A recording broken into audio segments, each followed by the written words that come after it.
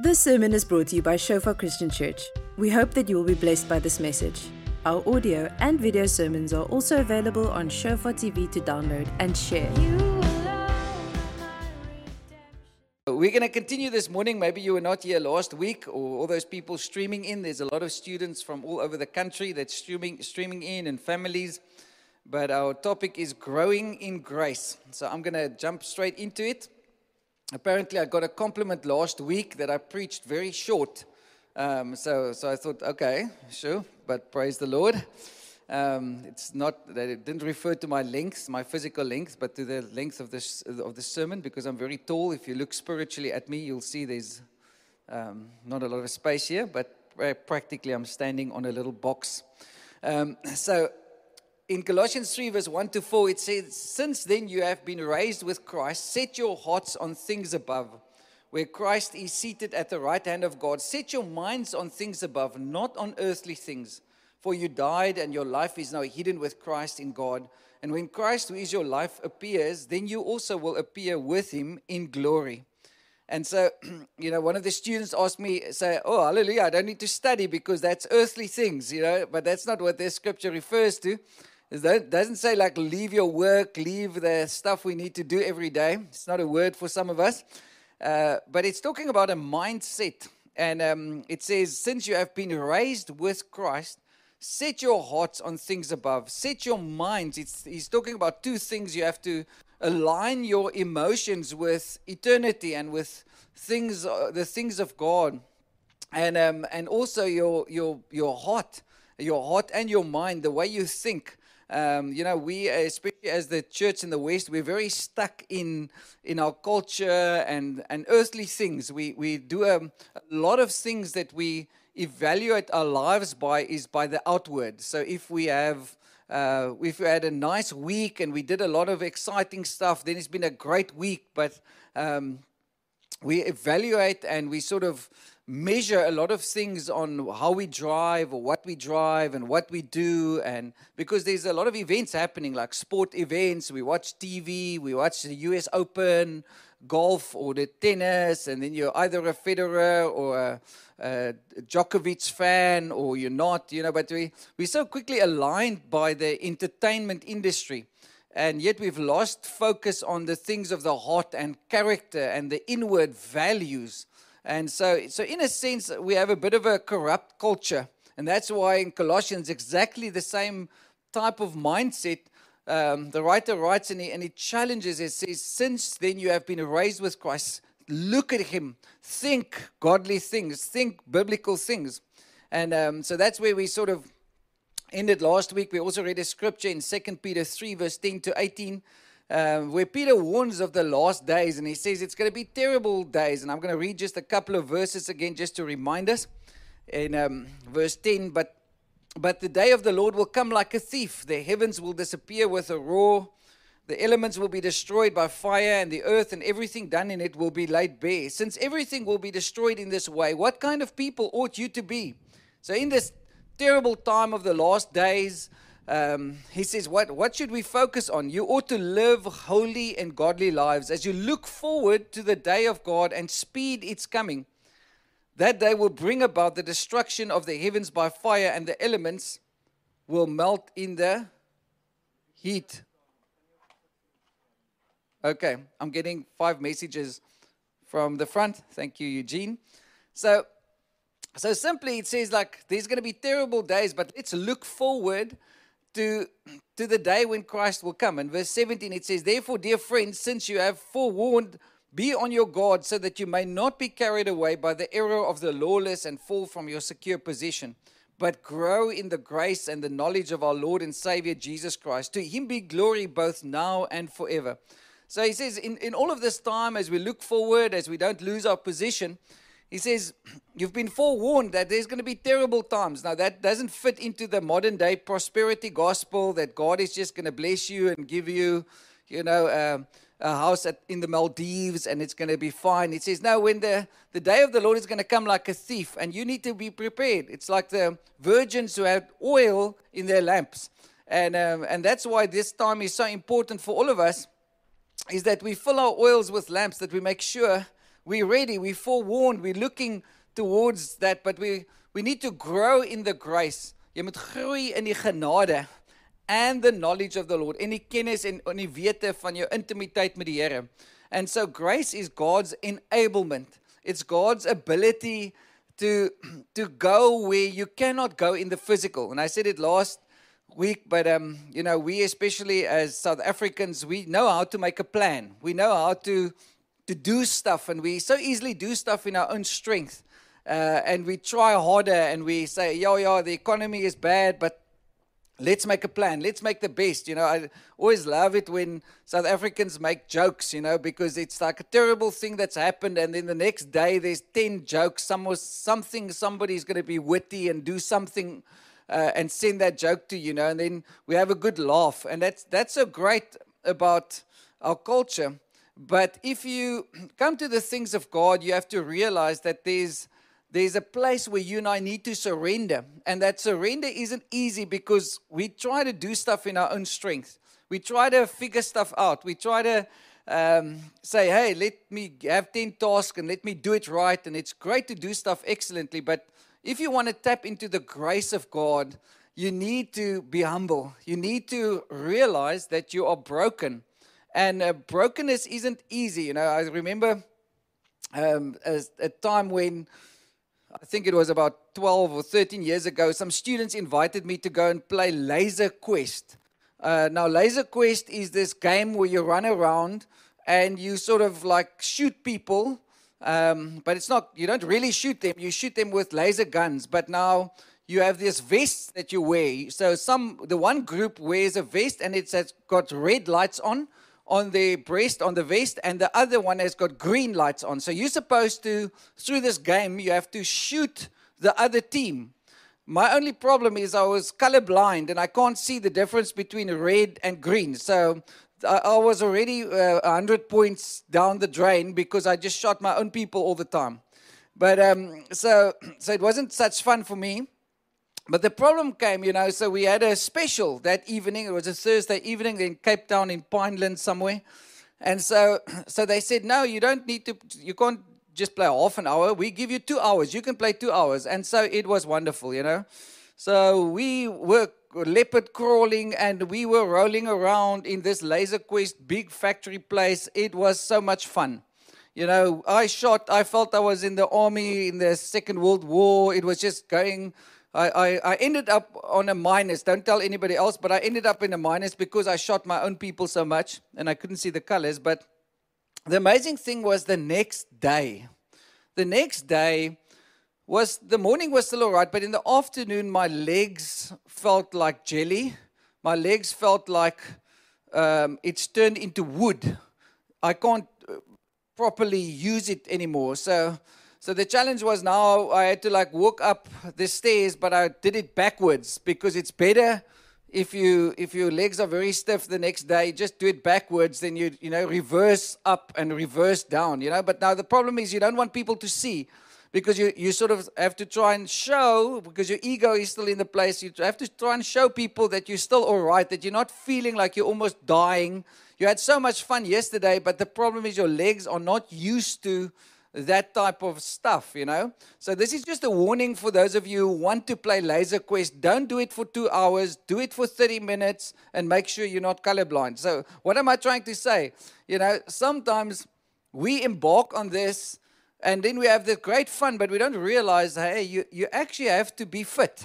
You actually have to have certain muscles exercised to be able to tap into something, to be able to enjoy something, especially in the long run. And that's why the Christian walk is a marathon. It's not a sprint. It's not just something we do. It's not just, you don't just wake up and then suddenly you're this hero of the faith. No, you have to learn to grow in grace. You have to learn to grow in your spiritual disciplines. You have to learn to tap into that place. And that's why surrender is so important. Every day, consecrating yourself every day to God is so important because it's not a sprint. It's not just, you don't just run onto the field and now you're a Springbok. You think you can be a spectator, but you can't be a Springbok rugby player by just running onto the field. It's been years of training. You build stuff into yourself. And that's the walk of grace. And so now I want to jump to 2 Corinthians 11, because if you read scripture, and this is one of those things that are challenging to us, because we as Christians today, especially in the West, we love to be encouraged all the time, but we don't like conflict. We don't like the tough stuff, But if you're going to read many of Paul's letters, it's all letters of correction. It's all like he's not trying to put icing on stuff. He shoots from the hip. And one of the toughest chapters and books is the book of Corinthians. 1 Corinthians and 2 Corinthians. It's actually called the book of correction. It's actually called the book of order. And so Paul talks about certain stuff, and what he's doing is, in the beginning, is the hearing of stuff. In the first book of 1 Corinthians, he's talking to the church, and he says like, yo guys, this is really challenging because I'm hearing all these rumors of the immorality in the church and all the bad stuff that's happening. And so there's a massive challenge. And we jump into the second book today, where he sort of brings a lot of correction, but he uses certain terms, and I want to focus on that in 2 Corinthians 11, verse 11. He says, oh, that you would bear with me in a little folly, and indeed you do bear with me. And this is his heart towards the church. He says, for I'm jealous for you with godly jealousy, for I have betrothed you to one husband, that I may present you as a chaste virgin to Christ. This is 2 Corinthians 11, verse 3. Sorry, it says verse 11 at the beginning, but it's verse 3. But I fear lest somehow, as the serpent is deceived Eve by his craftiness, so your minds may be corrupted from the simplicity that is in Christ. For if he who comes preaches another Jesus whom we have not preached, or if you have received a different spirit which you have not received, or a different gospel which you have not accepted, you may well put up with it. So Paul writes from this place, and he says, look here, I'm very challenged, but I've got a godly jealousy for you. And he starts to challenge them, and you can almost hear his heart, because he says like, hey, I'm hearing of all the stuff that's happening in the church, all the deception, all the offenses, all the division. And he says like, hey, if so, there's a massive challenge. And that challenge, and he writes a lot about it. He says there's some false apostles that stands up. There's a lot of other doctrines being preached. He says there's another gospel. There's another spirit. There's a lot of gospels. If you didn't know that, there is a lot of gospels being preached today. There's a lot of different stuff that is not biblical. And this is the times that we are living in. So that's why you need to learn to discern the Word of God. You need to learn to get those spiritual muscles ready. You need to learn to tap into the grace of God. Because especially if you're going to just have internet church, you're going to get into trouble. Because you don't know the fruit of those people whose sermons you are watching. You don't know the relationship and the accountability.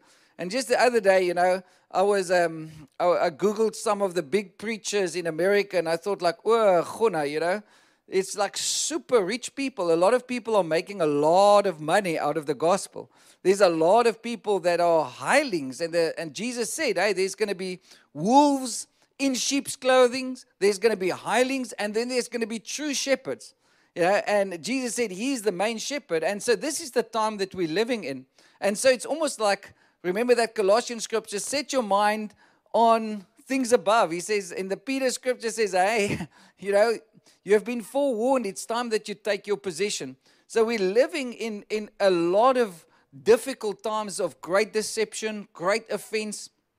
But Paul writes here, and he encourages but challenges. He says, look here, let your minds not be corrupted from the simplicity that is in Christ. Don't let another gospel come in. Don't let another spirit deceive you. He talks about those three things. He talks about the gospel that's being preached, the person that comes, the different spirit. He says, hey, because I'm actually afraid that maybe you're gonna put up with that. But be focused on the simplicity of Christ. And that's sort of something, if there's one thing you can remember as a Christian, is never walk away from the simplicity of Christ. The gospel it can be understood by a 5-year-old and by a 99-year-old. The gospel is very simple. The gospel is not complicated. It is costly, yes, but it's not complicated. If somebody wants to complicate the gospel, then say, you're walking away from the life of Christ. And so there's a lot of intellectualism. There's a lot of stuff that's coming around. And then people are divided between, are you like a Calvinist? Are you an Armenian? Or what? What's your doctrine? Just, the other day I had a guy coming to me and say, what's your doctrine? Just tell me what's your doctrine. I say, my doctrine is Christ, the simplicity of Christ. And so I was once very challenged going to a conference in the East. And they do stuff a bit different because they say when the conference starts, it's not like, hey, have a quick warm-up, 3 worship songs, and then you have a sermon. They say, okay, let's go and pray. So the first session is a prayer session. And then to prepare yourself for the conference. And the conference then takes the prayer session is 3.5 hours, where everyone that attends the conference prays together for 3.5 hours to prepare yourself to receive only that which comes from the Lord, Then I went to the Middle East, and the topic of the conference is how to embrace persecution joyfully in Christ. So that's the topic. Is like how do you joyfully walk in times of persecution? How do you prepare yourself well for persecution? I thought if we do that in the West, nobody will come, because there's no coffee, there's no nothing, But so it's so important that we align ourselves with the Church of Jesus Christ and what is happening in the world. And this is what Paul is fighting about, because these guys were getting complicated. These guys were going all over the show, but they lost the focus of why they are there. Corinthians chapter 12. This is 5 chapters. So just hang in there. Listen to what he says in verse 1. Of 2 Corinthians chapter 12. It is doubtless not profitable for me to boast. I will come to visions and revelations of the Lord. So now he's talking about boasting. He's talking about what do we take our pride in. He says, I know a man in Christ who 14 years ago, whether in the body I do not know, or whether out of the body I do not know, God knows, such a one was caught up to the third heaven. And I know such a man, whether in the body or out of the body, I do not know. God knows how he was caught up into paradise and heard inexpressible words, which is not lawful for a man to utter. Of such a one I will boast. Now, most theologians would tell you that he's actually talking about himself. But he's talking about himself as a third person. He says, I know a man who went up into the third heaven, and what he saw there, you can't even mention in words. But Paul has reached such a place in his heart. Listen to this. He says, yet of myself I will not boast except in my infirmities. This is verse 6. For though I might desire to boast, I will not be a fool, for I will speak the truth. But I refrain lest anyone should think of me above what he sees me to be or hears from me. Unless I should be exalted above measure by the abundance of the revelations, a thorn in the flesh was given to me, a messenger of Satan to buffet me, lest I be exalted above measure. Verse 8, concerning this thing I pleaded with the Lord 3 times that it might depart from me. And he said to me, my grace is sufficient for you, for my strength is made perfect in weakness. My grace is sufficient for you, for my strength is made perfect in weakness. Therefore, most gladly I will rather boast in my infirmities, that the power of Christ may rest upon me. Therefore I take pleasure in infirmities, in reproaches, in persecutions, in distress, for Christ's sake. For when I am weak, then I am strong. This is one of the most challenging parts of Scripture. He says, I pleaded with the Lord 3 times. I prayed, I was blue in the face, and the Lord didn't answer me, except one thing. He said to me, my grace is sufficient for you, for when you are weak, then I will be made strong. And so that's so foreign to many of us, because if you just think of what happened maybe in COVID, some bone, and then we have a choice whether we are going to harden our, we are the weak ones. And the moment when you know that you're weak, the moment when you are, if I can say, it's going to sound a bit new age, but in touch with your brokenness, then God's grace will kick in. The moment when you're truly, truly open and honest. And we are master pretenders because we try to, fake it till we make it. We try to pretend. The Afrikaans has got a beautiful word. It says skynheilig. When we pretend outside the turmoil, and unless you and I as Christians come to the place where we're honest with God and with other people about our weaknesses and our brokenness, we can never tap into the grace. Otherwise, you're going to be like that person who just plays with. And then actually goes on. He says, not just do I become open, I actually begin to take pleasure in my infirmities, in my reproach, in my needs, in my persecution, in distress. Now that's completely foreign to me. I don't know about you, but it's not nice for me when I'm in distress and I take pleasure in it. Because, there is no way possible for you and me in the natural to be able to do that. But that is exactly what grace does. Grace enables you to take pleasure in the toughest times because you begin to realize who God is. Your pleasure is not in your circumstance. Your pleasure is in God. Your hope is in God. Amen?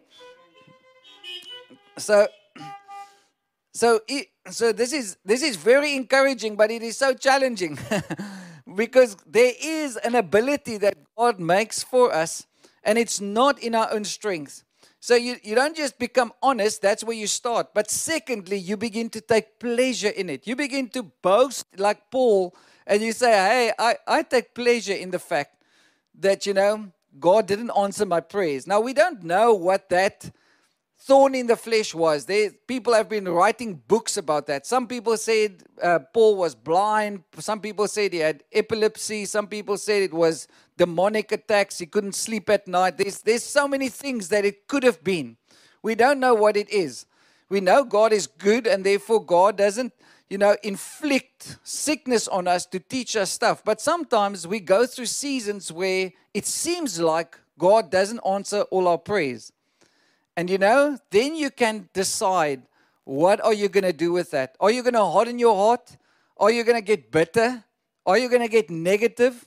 Or are you going to learn to tap into the grace of God? And so maybe that's something about your finances. Maybe it's something about your family, or maybe it's something that you would just wish to be, to be taken away because, we want quick fixes. We want quick stuff to happen in our lives. But, there's some stuff that's going to stay with you.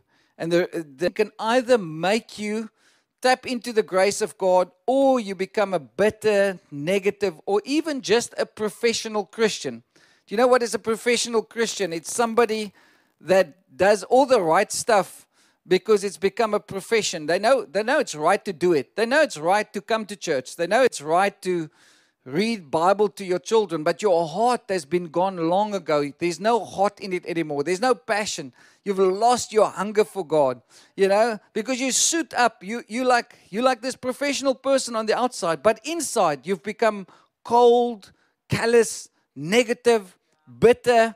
And when you talk to that person, you realize, like, Gonna, what are you're just negative. You're just like critical all the time, because we've allowed the things on the outside to shape us. And so this message is a challenging one, but it's an invitation meeting. Now, a group of pastors, they can always say, like, oh, how many people were at your church on Sunday? How many people do you have? It's like it's almost like a bit of a competition. And so John said, okay, let's go around the table. Now, we didn't know each other. This group of pastors says, let's all go around the table and tell people what you are really bad at, what you really can't do in the ministry.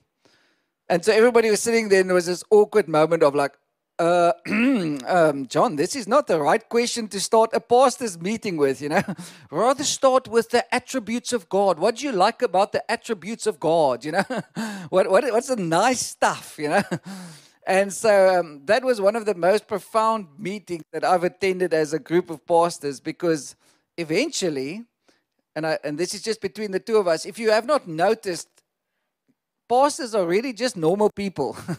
They're not super spiritual. They're just following God. I mean, they just like, I just sometimes think like, Lord, why did you choose me? There's so many other people that can do it better. Because why? There's grace to do what God has called us to do. You're not supposed to be able to do it in your own strength because you're so great or because you can make a plan or anything like that. Yeah. And so that was such a profound meeting, because we just grew so much in relationship because we could share weaknesses. We could share the stuff that we were struggling with. So I read an article the other day that says, don't try and be Jesus's PR. That's sometimes why the world doesn't want to come to church, because they say the church is hypocritical.